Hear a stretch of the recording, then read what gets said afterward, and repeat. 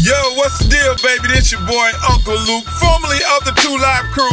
You are listening to Pass It Down with Mike Silver and Natalie Silver. Natalie is the most beautiful young lady in this deal right here. Mike doesn't look so good, even though they're dad and daughter. It's the big show, baby. 30 for 30. 30 for 30. That is not something we made up, but we're stealing it because this is our 30th episode. And we are going to try our very best to give you 30 minutes of our greatest hits. Well, one thing we will do is we're going to highlight some of the cool moments from the last 7 months of the Pass It Down podcast and, get into our star-studded guest list. But, 7 months have kind of flown by. I mean, I'd been talking to my agent, Steve Mandel, for a while about doing a podcast. I told him I only wanted to do it if I had a cool sidekick. And, thanks to COVID-19 and quarantining rules, I realized I had one captive in my house. And that's how Natalie came in. Delighted to announce that it's me. Yeah, Dad, I remember you kind of propositioned it to me and I was like, yeah, sure. I mean, I didn't listen to any podcasts at the time. I was like, yeah, sure, whatever. And then, a couple weeks later, 2 microphones showed up at the house and I was like, God damn it. I guess we're doing this. But you got to admit, we came out with a bang. We got Steve Kerr, who I grew up with, and pretty much since we've been teenagers, we've been roasting each other and making fun of everything else around us. And then you and his daughter, Maddie, are friends from Cal. Mm-hmm. So it really made sense to kind of start out with 2 episodes because we two-parted it. Here's the thing. Obviously, you got to ask your basketball questions, appease the people. Can't even talk right now. But there was lots of sports dad content, lots of crazy competitive Kerr family, Silver family stories that we really just had to keep. Yeah, that was the funnest part. And let's start with look back at Maddie's story about, she was a great volleyball player at Cal, about a sports dad moment from one of her volleyball games. So in college, when I was playing volleyball, I had a bad shoulder. So I had like a torn labrum in my shoulder that I didn't have surgery on for a while. And so I played libero in the back row for the most part. So it didn't affect me too much, but my serve was horrible. It was just really weak. I couldn't hit the ball hard, whatever. And I remember my dad used to get really annoyed that I didn't serve the ball hard. And one time I did from the stands. So I'm on the court in Haas Pavilion, serve the ball. It's like dinky and pathetic. And I hear... That's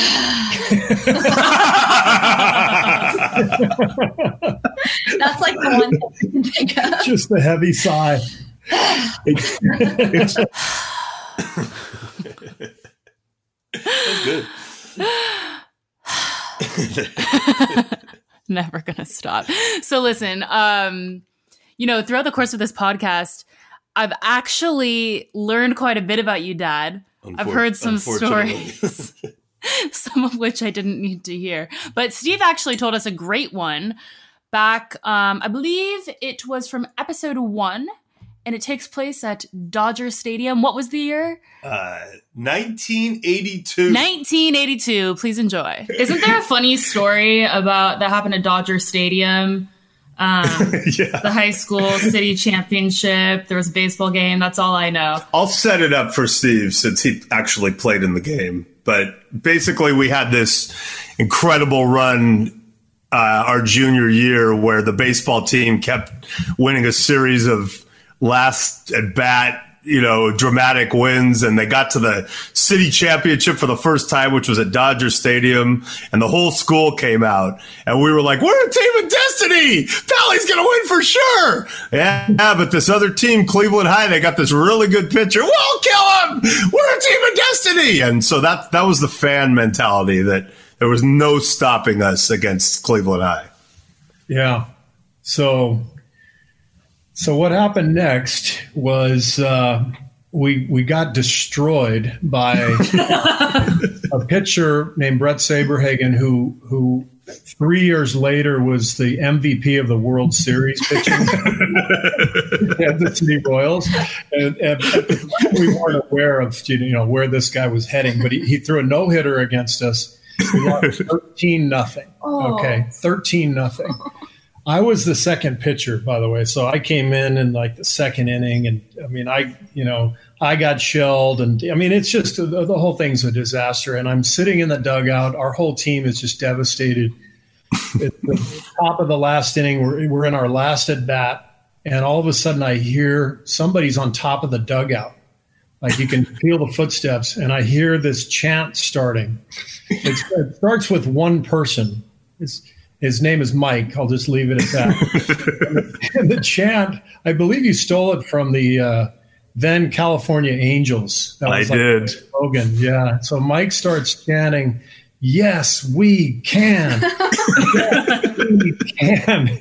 And I walk up to the top step of the dugout, and Mike, who is probably 8 beers in at this point, is trying to get the student body on their feet in a game we're losing 13-0, and we haven't even gotten a hit yet.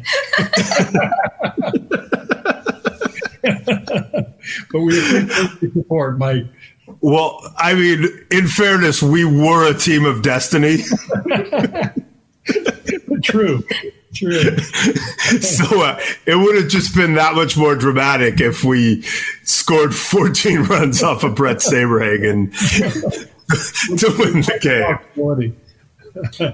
It really prepared me for life as a Cal fan, and probably started to prepare you, unbeknownst to you, for a life as a Cal dad. That because is so dark. It's pretty much so dark. That really hurts. So Steve, I know it was a different era, and I don't want this question to sound bad, but I guess it's just my natural curiosity. You come from this family of esteemed educators, and your kids are super accomplished, and Margot is funny as shit and clearly very smart, and you've addressed the biggest issues of our time in a really intelligent way. So how'd you end up at Arizona?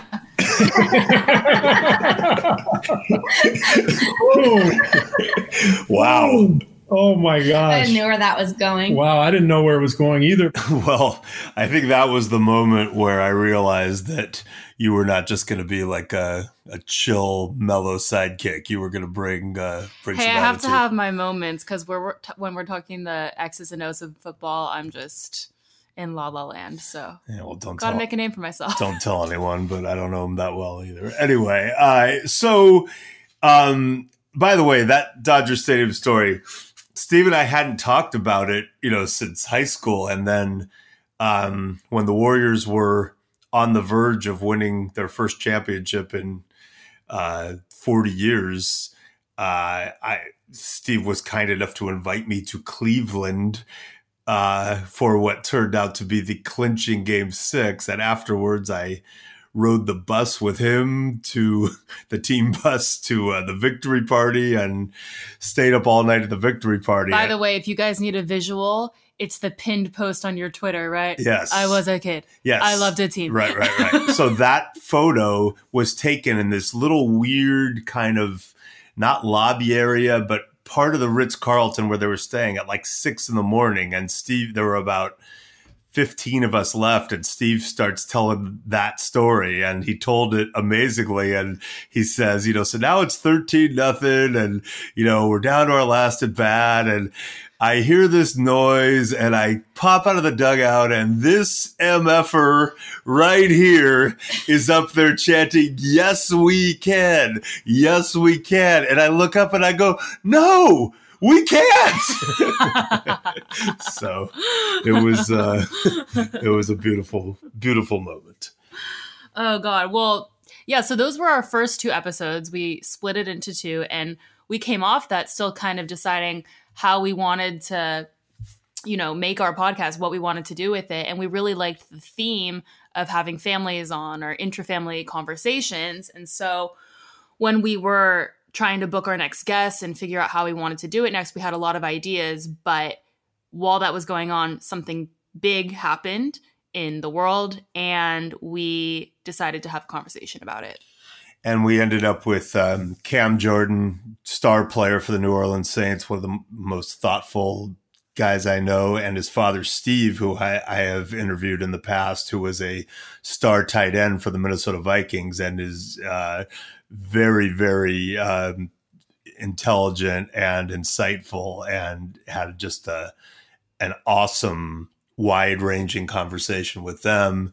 And Cam ended up saying something very, very poignant about how he talks to his 4-year-old son, how he and his wife, Nikki, talk to their 4-year-old son about, being Black in America. So let's take a listen. I mean, I'm sitting here with, my 4-year-old, and he overhears mom and dad talking about what's happening in this world, talking about, just when George Floyd, met his demise by the hands of some officer that clearly doesn't care not only about his job, but about another person's life. That's something that, you're going to talk about vehemently. Like, this is something that you're going to talk about with so much fervor that, your kids are going to be like, my son comes in like, Dad, Mom, like, why are you yelling at each other? I'm like, we're frustrated. I'm trying, Nikki has to go around the corner because she's passionate about it.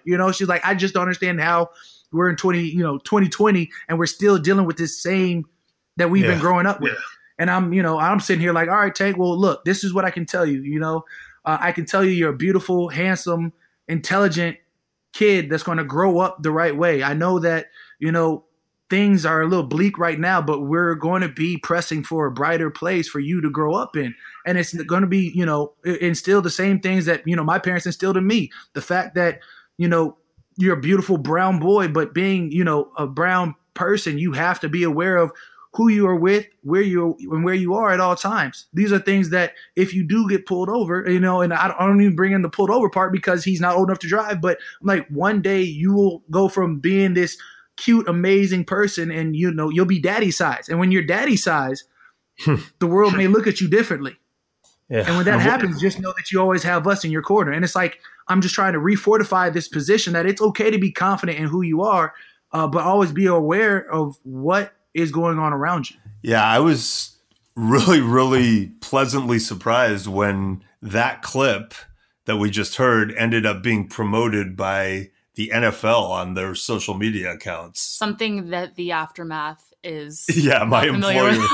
Yeah, consider that's a future episode. Yeah, that was episode 16. Hashtag no promo. Yeah, we talked about the origin of the no promo hashtag. Steve Weish, one of the original members of the Aftermath, along with host Rhett Lewis, and then Daniel Jeremiah and I and Natalie had a great conversation as the show was getting ready to premiere in September. But we made Steve Weish tell the no promo story. And also there was an incredible story, coming off the racial injustice thing where Daniel Jeremiah is talking about going to a game in North Dakota at North Dakota State. And he starts going, what's great about driving through North Dakota? You can go so fast. Like I just cut the GPS time in half. And there's kind of an awkward pause. And Steve Weish goes, yeah, I'm going 55.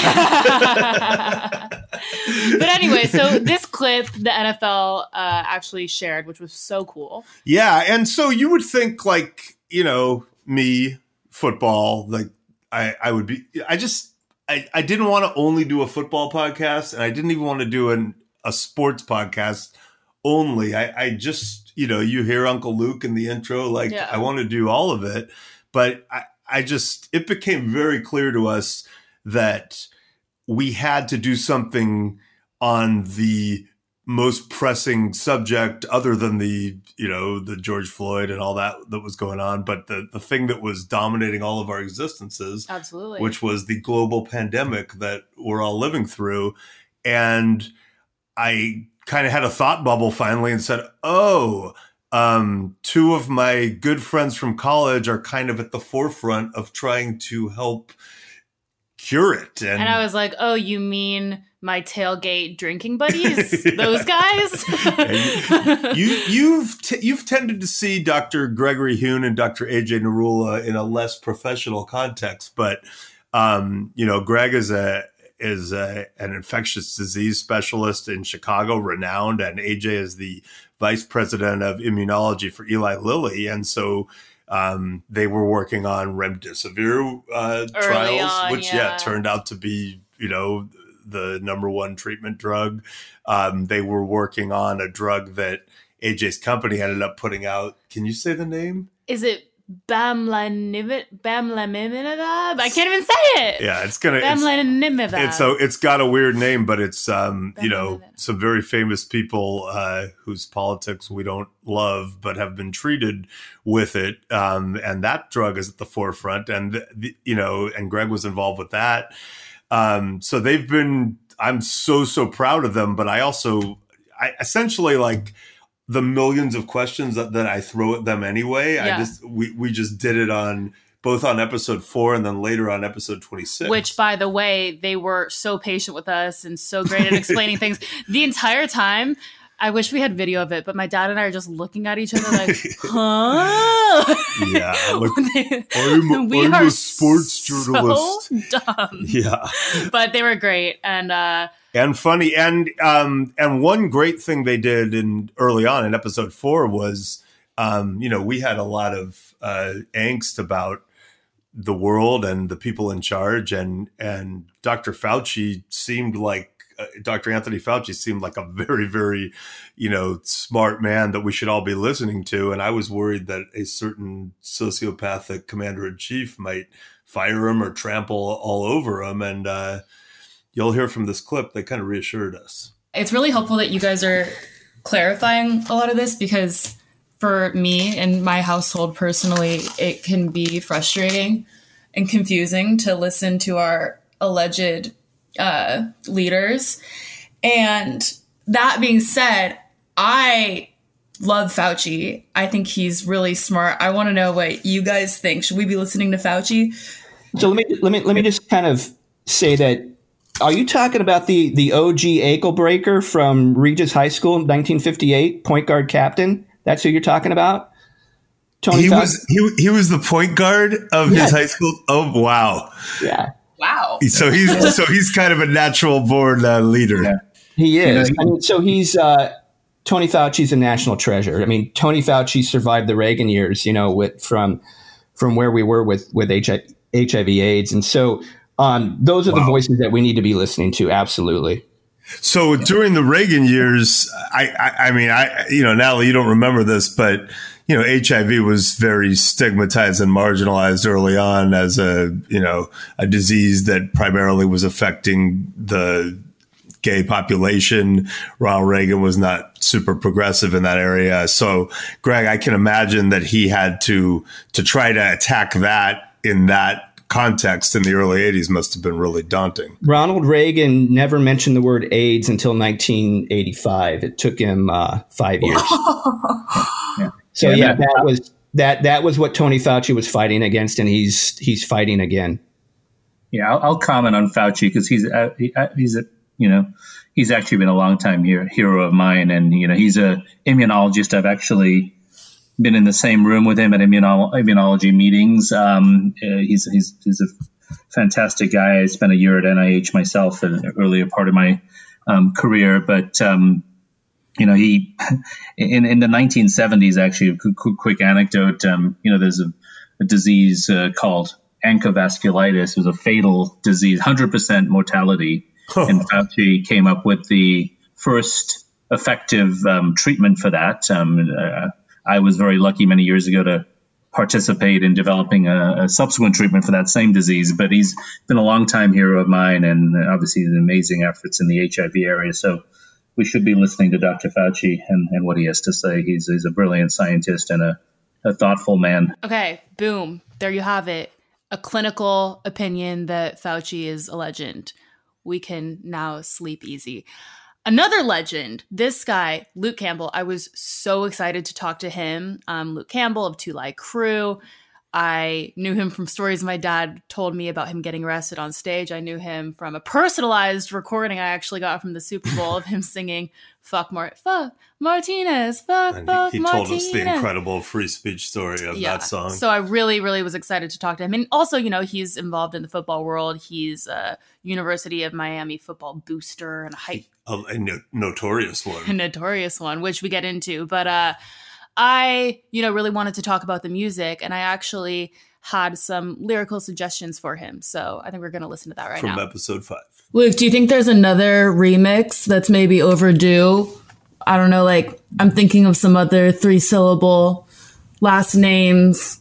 McConnell, maybe. Or even a first name. Ivanka, maybe. Steve Bannon. That'd be a bad sexual act. You'd have to get someone named McConnell, first of all, to sign off. And because, of course, it would be about that person. Of course. Yes, Mitch is a bitch. He said that so well about our hopefully soon to be former Senate Majority Leader, but we'll see what happens in Georgia. I'm not going to lie. I have one of the coolest Twitter profile pictures, I would say, on the platform. It's Pete Townsend and Roger Daltrey of The Who and me.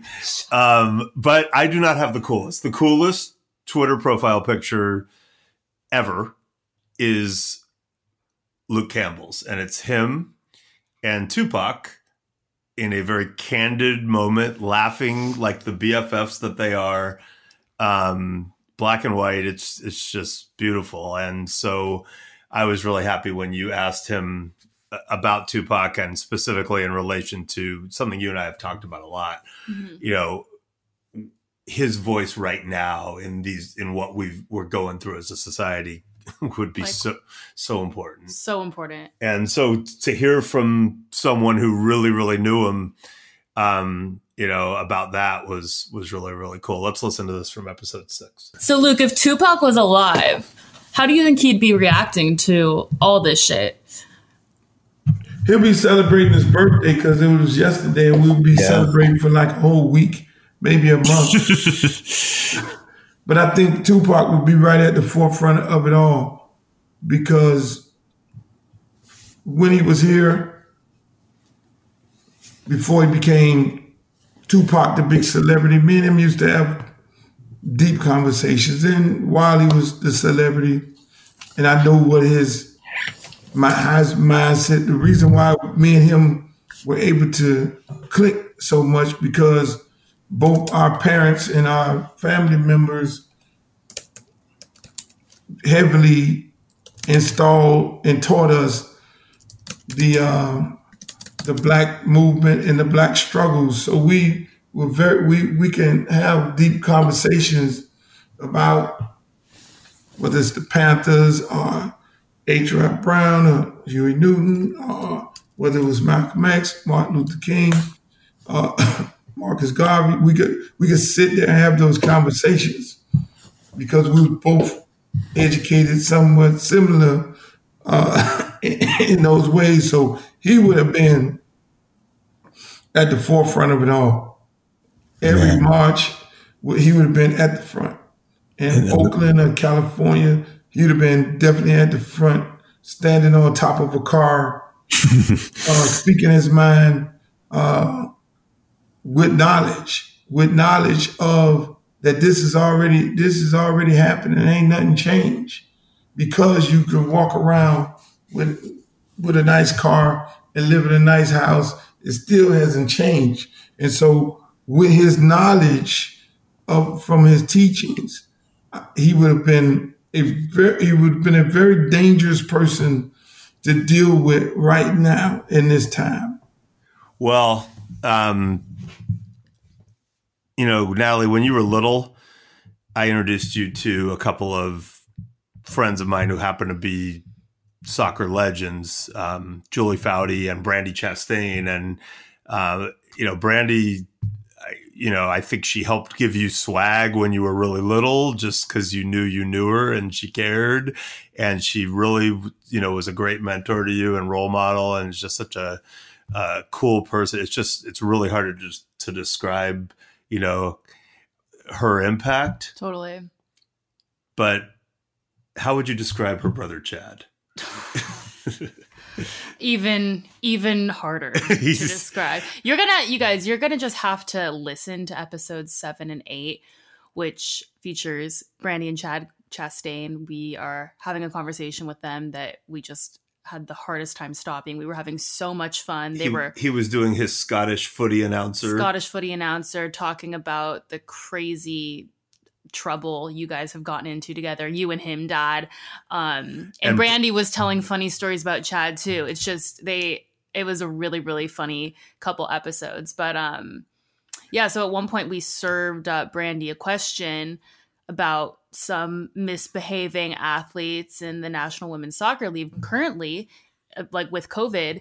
And we thought that, she would maybe roast Julie Foudy or one of her former teammates, but she actually got serious on us and we talked about that. So here you guys go. I'm curious, the NWSL, which is the third attempt at a women's league, and you guys I've never understood how we live in this culture of soccer dadness where we all watch our daughters ball out and it's the most important thing in our lives for, years. And then I just still don't understand how there's not a massively popular U.S. women's league. And I know there are challenges, but I'm rooting for it as I root for all of them. And right now they're in a bubble in Utah and they're trying to play this Challenge Cup. But some of the members of the Orlando Pride apparently went to a bar and then there were some COVID ramifications and they had to drop out. So hypothetically, if you were playing, Brandy, and this was happening, you were playing in a pandemic, who do you think on your team, which teammate would have trouble in this context, social distancing? You mean who might go to the bars? That's exactly what I mean. Well, I always want to. The silver's always stirring the pot. I always want to throw Foudy under the bus as much as I possibly can. So, no. To be honest with you, when I heard that, I was quite shocked. To be honest with you, because, and maybe this just comes from the perspective of, when we didn't have things, right? We didn't have a league and we didn't have an opportunity to be professionals here in the US. And then to have that opportunity and to be really frivolous with it, I think would not have ever fly.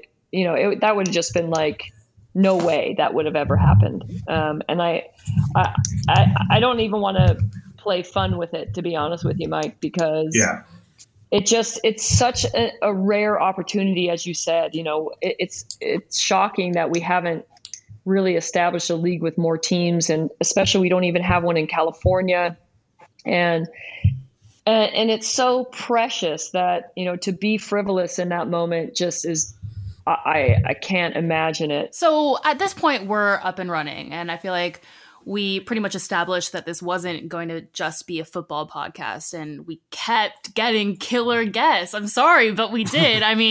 We had Andrew McGraw of Cal Football, who was shockingly well behaved. Your former boss, coming off COVID, and I really got a sense of how hard it was going to be to pull off the 2020 Pac-12 season. Back, early on, talking to him in episode 19, and by the way, Cal ended up playing 4 games. Yeah. Who else? We had Corbin Reith, who had just come out with Total Fucking Godhead, which was the book on Chris Cornell.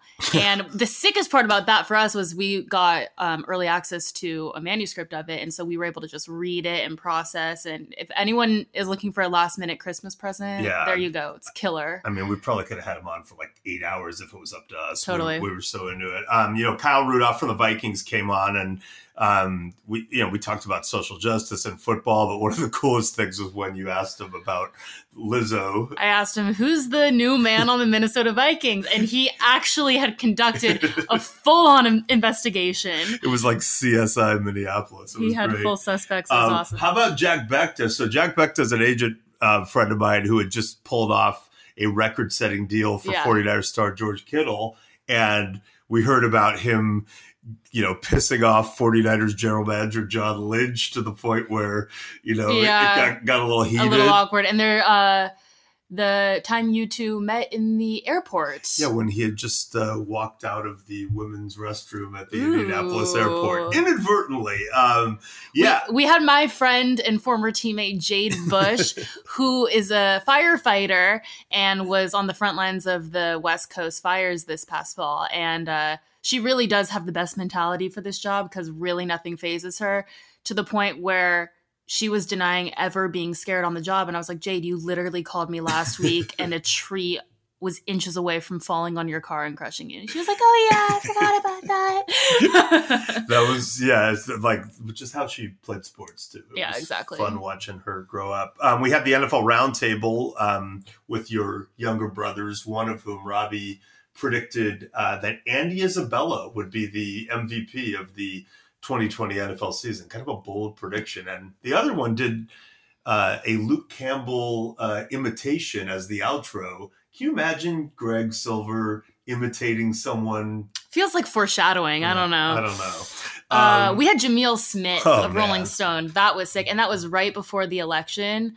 Yeah, he's so smart. And, he's interviewed Kamala. He's interviewed so many of the important people. We talked to him about his interview with Ice Cube. Yeah, right. So, Ice Cube had kind of just been used, I think, by the Trump campaign based on some conversations they'd had. And Jameel wasn't super thrilled with it, but that was unbelievable. We had Chris Long, who was one of the guys I've covered in the NFL, who's one of the more thoughtful and funny individuals. We also talked about some of the Devil's Lettuce, so be sure to tune into that one. And what was his line about Trump? Trump is the black light in the hotel rooms, and that was a cool way to frame it. That because this is so glaring and horrible, that we're now going to have everything's been exposed, and we're going to have this moment of reckoning as a society. So one of the craziest episodes we had Dante Stallworth on, and we had a great conversation with him about politics and social justice. And at the end, I kind of had a throwaway question. I was like, dude, you got to tell me about the hot air balloon incident, because he ended up getting in a hot air balloon crash that left him with burns and some injuries. And he told the craziest story that we had to just turn it into an episode in and of itself. Yeah, that was episode 18, which, by the way, Amy Palchik, who former Texans PR director, that featured her. She's now in the news quite a bit. Yeah. In episode 15, I had asked Dante, we talked a lot of, mostly about politics and social justice. And I asked him about Bill Belichick writing a letter for Trump, supporting Trump before the 2016 election. And Dante played for Bill. And that was a hard one for him to answer, but he answered it honestly. But then interestingly, in the helicopter episode 18, he actually told a story about Bill Belichick that painted Bill in a really unlikely and positive light in football terms. So why don't we hear that clip from episode 18? This ended up getting a lot of attention because, oddly enough, it aligned me with a lot of the Belichick lovers on social media, and we're not usually simpatico. But let's check out Dante's story about his final year in the NFL. This story, I don't know if I've told publicly, and I'm not hiding it or anything, but Bill brought me into the office, and I couldn't walk, so I knew that that my season was over. And plus, again, it was the end of November, and I had just got there, and I knew they needed the roster spot. So I go into Belichick's office, and he sits me down, and he says, "Hey," he's like, "Did you talk to the guys, the trainers?" And I said, "No, I haven't." He was like, "Well," he was giving me my medical assessment, which is pretty funny. But he's like, you've got a grade 2 sprain, and they're saying you're going to be out at least 2 weeks. And I'm thinking, I'm going to be out for at least 4 weeks. But he's like, so he's like, we I appreciate everything you've done. You've come in here, and you just picked up right where you left off, and he's praising me, and I'm like, okay, so here's the, here comes the glove and the iron fist, and or I should say the iron fist and the glove. But he says to me, he's like, I'm not gonna release you, and I'm not gonna do a medical settlement with you. And I'm thinking, okay. And he says, I'm gonna keep you on the roster so you can collect the rest of the checks, so you can get your, credit for this season, because I had only played one game, right? And if I did a medical, Then I wouldn't have gotten credit. I got credit for my 10th year and played one game. So but that was because of Belichick. He did that. He specifically did that. Nice. For pension purposes and things like that, I'm assuming, and all those things. And he kept me on the roster. I got the playoff checks and all that. And he was like those things I will never. Those things are things you don't hear about Belichick. You know what I mean? Like yeah. This is my first time talking about it publicly. It's not like I was hiding it, but it's just like it was just never an opportunity to speak about it. But yeah, that's cool. And by the way, this was the Letterman jacket game, if I'm not mistaken. When the Texans showed up with the Letterman jackets, all got their ass whooped. Yes, they did. So basically, he did you a major solid that he came up with. Cool. Yeah, I mean, he basically got me, an extra year of eligibility. So that obviously, like I said, will help down the line with the pension and all that stuff. And because there was no other reason for him to do that, right? Like but he, which is always, again, it's something that I'll always appreciate. He appreciated me and he doesn't speak highly of many people, but for him to do that and even like speak highly of me publicly, I definitely appreciate that. That was actually the least exciting part of that episode, but it got a lot of attention. But that hot air balloon story is insane. You had a great idea, which was to do a Blocktober episode in honor of my Twitter practice holiday. Yeah. And, we ended up just sitting in a room and reading. Oh, actually 2 rooms because I was quarantining at the time. You were quarantining, yeah. So in the same house but different rooms, we just read off a lot of really, really incendiary and attacking tweets. I responded to them. There were so many that not only did we have to do 2 episodes, but you probably cut 60%. Which is so hard for me. I just want to give all of our fans the attention that they deserve because each and every one of you means so much to us. But so those do what you got to do. So those were episodes 20 and 21. They're kind of evergreen. They're timeless. Absolutely. And, we, speaking of things I want to block and hate, right before the Cal Stanford game, we actually had my friend Gary Terrell, who is famous for being the trombonist in the Stanford band who was run over during the play in 1982. I know. That episode's going to be hard for me to listen back to. We were a little cocky, but... He's such a good dude, though. And so sweet. And we also talked about some of the crazy antics the Stanford band has performed and a lot of the rumors surrounding it. I don't know. There's a rumor that they tried to tip over a plane. Fact or fiction. We discussed that. Spelled the C word on the field. Fact or fiction. Yeah. Paid off a ref. Yeah, well, no, that was a stage photo. That's what I'm saying. There's lots in there. So, yeah, that was really cool. And then the next week we ended up talking to Ann Killian, who I've heard so much about. I actually met her at a Warriors game once. Yeah, she was one of my running mates. We both were young beat writers covering the 49ers during the Joe Montana, Steve Young heyday. And, we told some great war stories. And she had a great one, which is getting yelled at by our friend Amy Trask, who was then the CEO of the Raiders, in a press box for talking through the anthem. Talking during the national anthem. And Anne's like, this is before the national anthem was a thing. She was ahead of her time. Yes. We also talked, that episode also coincided with the season finale of The Undoing, and she had some hot takes. So we had a lot of fun there. That was amazing. And one of my favorite episodes, maybe my favorite, was we were able to talk to the Farrat family. Yeah. So Gus Farrat played 15 years in the NFL as a quarterback, and one of the best dudes I've ever covered. I'm really close with his wife Annie and their son Gunnar, who's now all grown up. And this was the day, November 8th. The election was called on November 7th. Yeah. We recorded this on November 8th. We're like sipping Pedialyte. I'm sweating. So were they. Yeah, we're like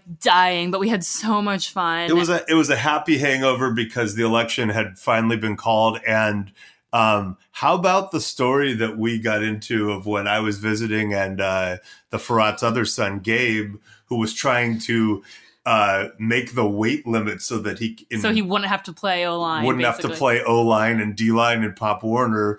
And the story of Gabe starving while the rest of us feasted.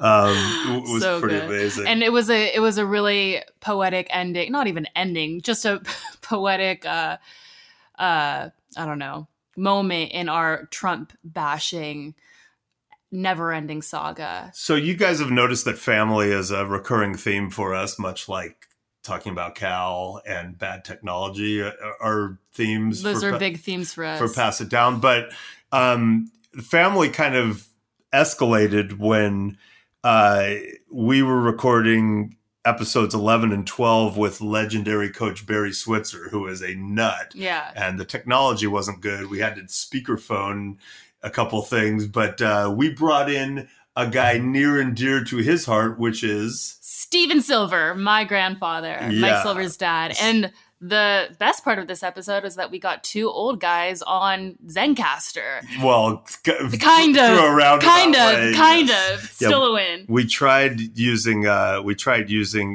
iPhone app that we'll get to when we run the clip after this, because that hasn't worked out so well for us either. But this is Steve Silver, my dad, your grandpa, and the great Barry Switzer recounting a dinner that the three of us and Cowboys owner Jerry Jones and his son Steven, the team's vice president, the five of us had in San Antonio during a Cowboys training camp. And to paraphrase my grandpa, why do you have to always talk about alcohol, Michael? There's always alcohol in your stories. It got a little sloppy and it got a little emotional. Let's check out this clip from episode 12. Dad, do you remember this dinner? Like, I remember Barry got kind of agitated. I remember very well. I remember Barry screaming at Jerry Jones and calling him, using a lot of profanity, and then he ended it all with saying, "God damn it, Jerry, I love you." and I think cried. After all that. I think got so emotionally, cried and told Jerry how much he loved him. Yeah, we got a great when you have a great relationship, you talk like that to each other. You don't hide anything. You don't have to hide your emotions. I mean, I got to be honest, because I'm not sure what happened after that, because Dad, I don't know, I think I fell asleep at the table. You were sleeping through most of the dinner. Hey, in Oklahoma, they call that passing ass out. You had too much to drink. But the most stellar family moment of all involves, wait for it, your mom. Boom, cha. So, listen, let me paint a picture for you guys. I'm on I-80. I'm in a Toyota Camry. I'm in the passenger seat of a moving vehicle while Leslie Silver is driving, giving me the, I just think it would be so great if you started waking up earlier, or if I'm signing you up for a spin class. It starts in 5 minutes. My mom has a little bit of Kris Jenner in her, and I say that in a loving way. Wow. Okay. She's a psychologist, and she is relentless. And more important, because your brothers are such huge Packer fans. When Aaron Rodgers was drafted, they were little. Cal, she's become a psycho Packer fan. And on draft night, because I was home because of the pandemic, when the Packers drafted Aaron Rodgers' potential successor, Jordan Love, in the first round, instead of getting him some help like a star wide receiver, potentially, she was really mad. So when Packers coach Matt LaFleur was kind enough to join us, and you were in the car. Again, yeah, I was in the car. We called in. She ended up getting in on the Matt LaFleur conversation, which was one of our best conversations we've ever had, with one caveat. Yeah, it sounded like we were in a 1950s newsroom. But listen, we recorded this on the Anchor app, and for some reason with the iPhones, it didn't. But listen, it wasn't a planned thing. I told my mom, we're in the car, we're laughing, and I was like, okay, if I pull you in, you better have something to say, because I know that you're going to be savage. I know that you're going to be funny. Because also, listen to this. She grew up on a farm with 4 brothers. She's always had to hold her own, and she has a little badass. I don't want to hear any rationalizations. We're going to hear 2 clips back to back. Here's Leslie's first Grill Master. Yeah, here we go. Okay, wait. My mom has something to say. It sounds like Natalie's typing the response, by the way. But this is so brutal. Wait, Leslie Silver on the phone. Hi, Matt. This is my debut on this podcast, so it feels special that this is the first time I've been invited to talk. Hey, you guys look great, so you are winning, but I'm pretty sure I can say with certainty that you have shared some of my personal moments of frustration, maybe even edging up to rage, when you could have thought like, dang man, Aaron could use a little help if we just had one more receiver instead of some guy that's on the bench that we're going to use in a few years. I'm pretty sure I can say with confidence that maybe those thoughts or some of those feelings cross your mind. I don't know. This is why I don't know you at all. Maybe I'll meet you someday, and maybe we can bond over the fact that we have shared similar feelings and thoughts. So she was killing me, and I tried to diffuse the situation, and then a few minutes later, here in episode 22, the sequel. Okay, so Matt, I was you probably there's no way you know this. There's no way anyone knows this, but Natalie Silver, was the one who transcribed your interview where you talked to my dad about how you and Aaron had to figure out the Audible thing. And I also transcribed Aaron's interview. And, when I was transcribing it just raw, it didn't seem like it was that big of a deal. But then someone went on TV and stirred up a little drama. And then, all of a sudden it turned into a huge thing. So it's amazing that I'm here right now, right? And then I got your mom coming in, grilling me. I know.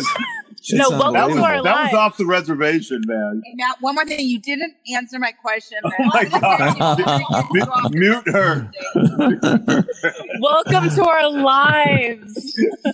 She's a psychologist. God, I love her. I love you, Mom. I really do. Congratulations, everyone. You made it through our 30 for 30, 30 for fucking 70, whatever it was. 30 for We Went Long Again. We went long again.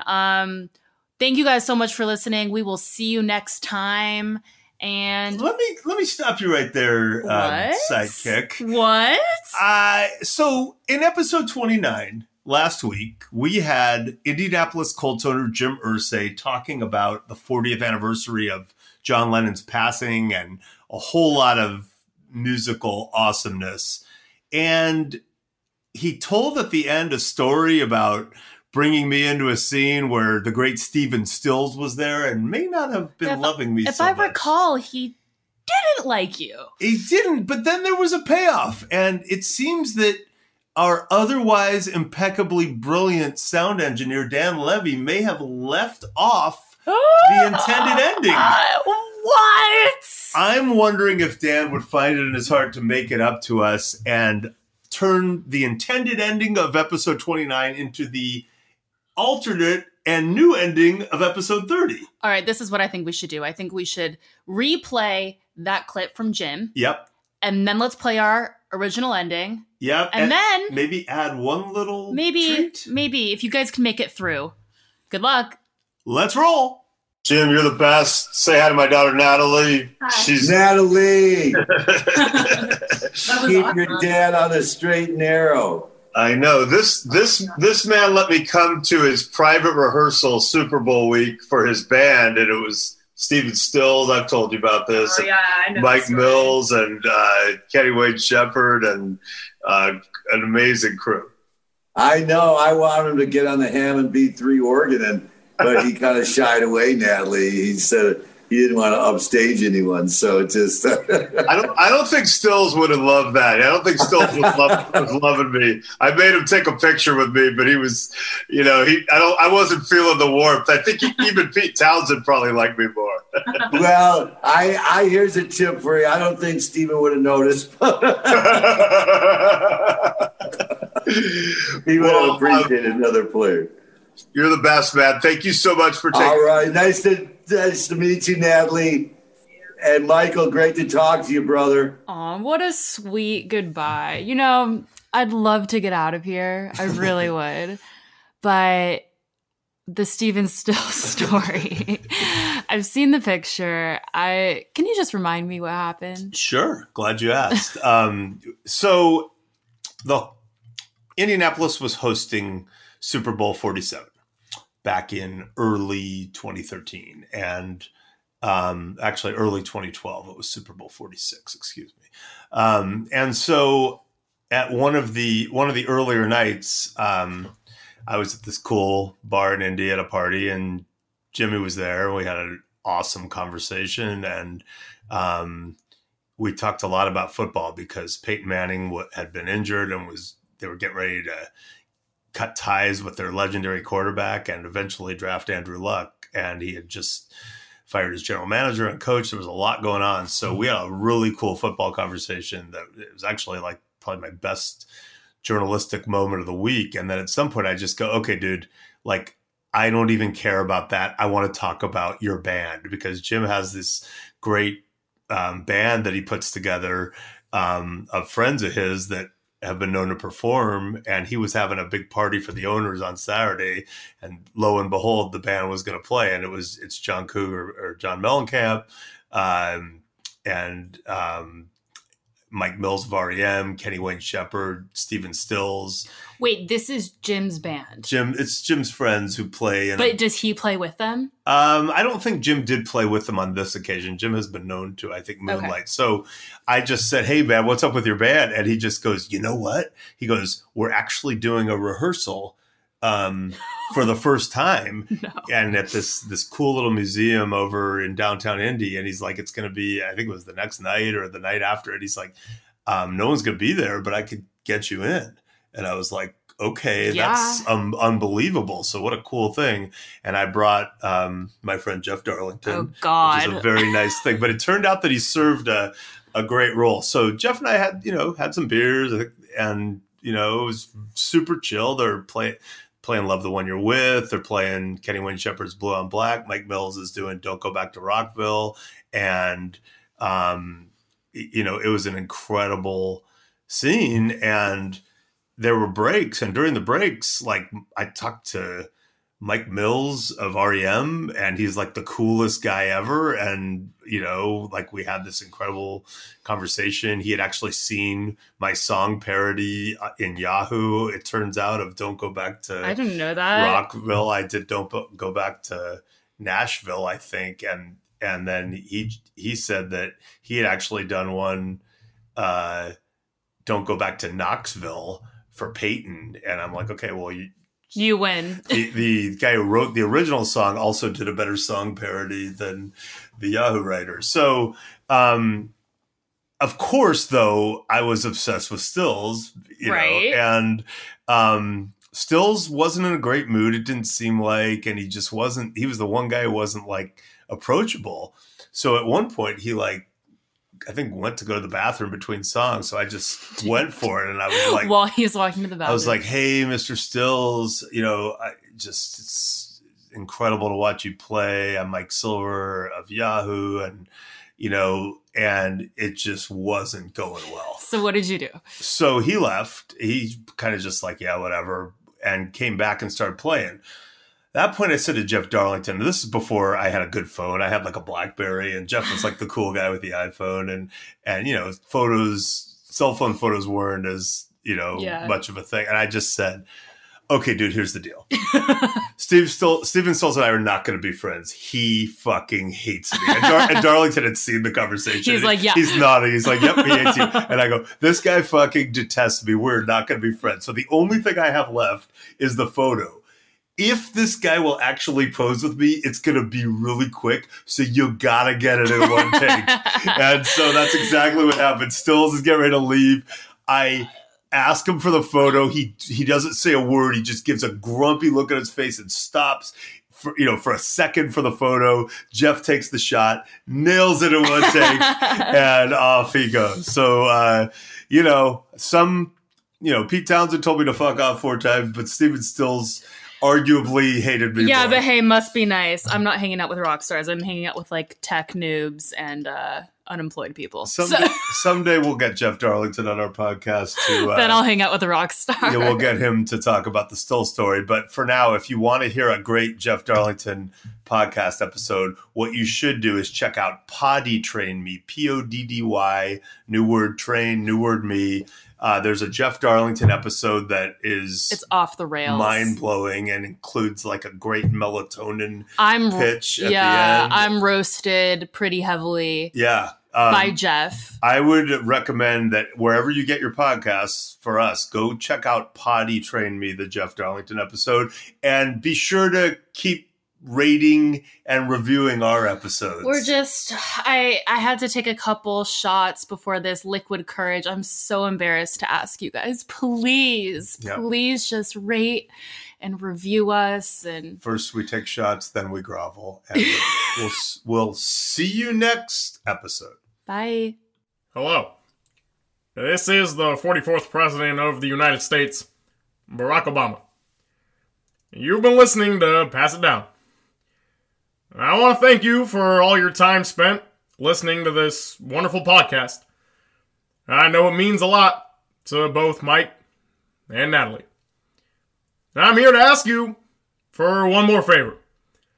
If at the conclusion of this episode, you could rate, subscribe, and share this podcast with your loved ones, I know it would mean a lot to the Pass It Down community. This is only the beginning of a long and prosperous project, and I know it means a lot to both Mike and Natalie for you to be a part of it. As Luke Campbell said, it's the big show, baby. Thank you, and God bless the United States of America.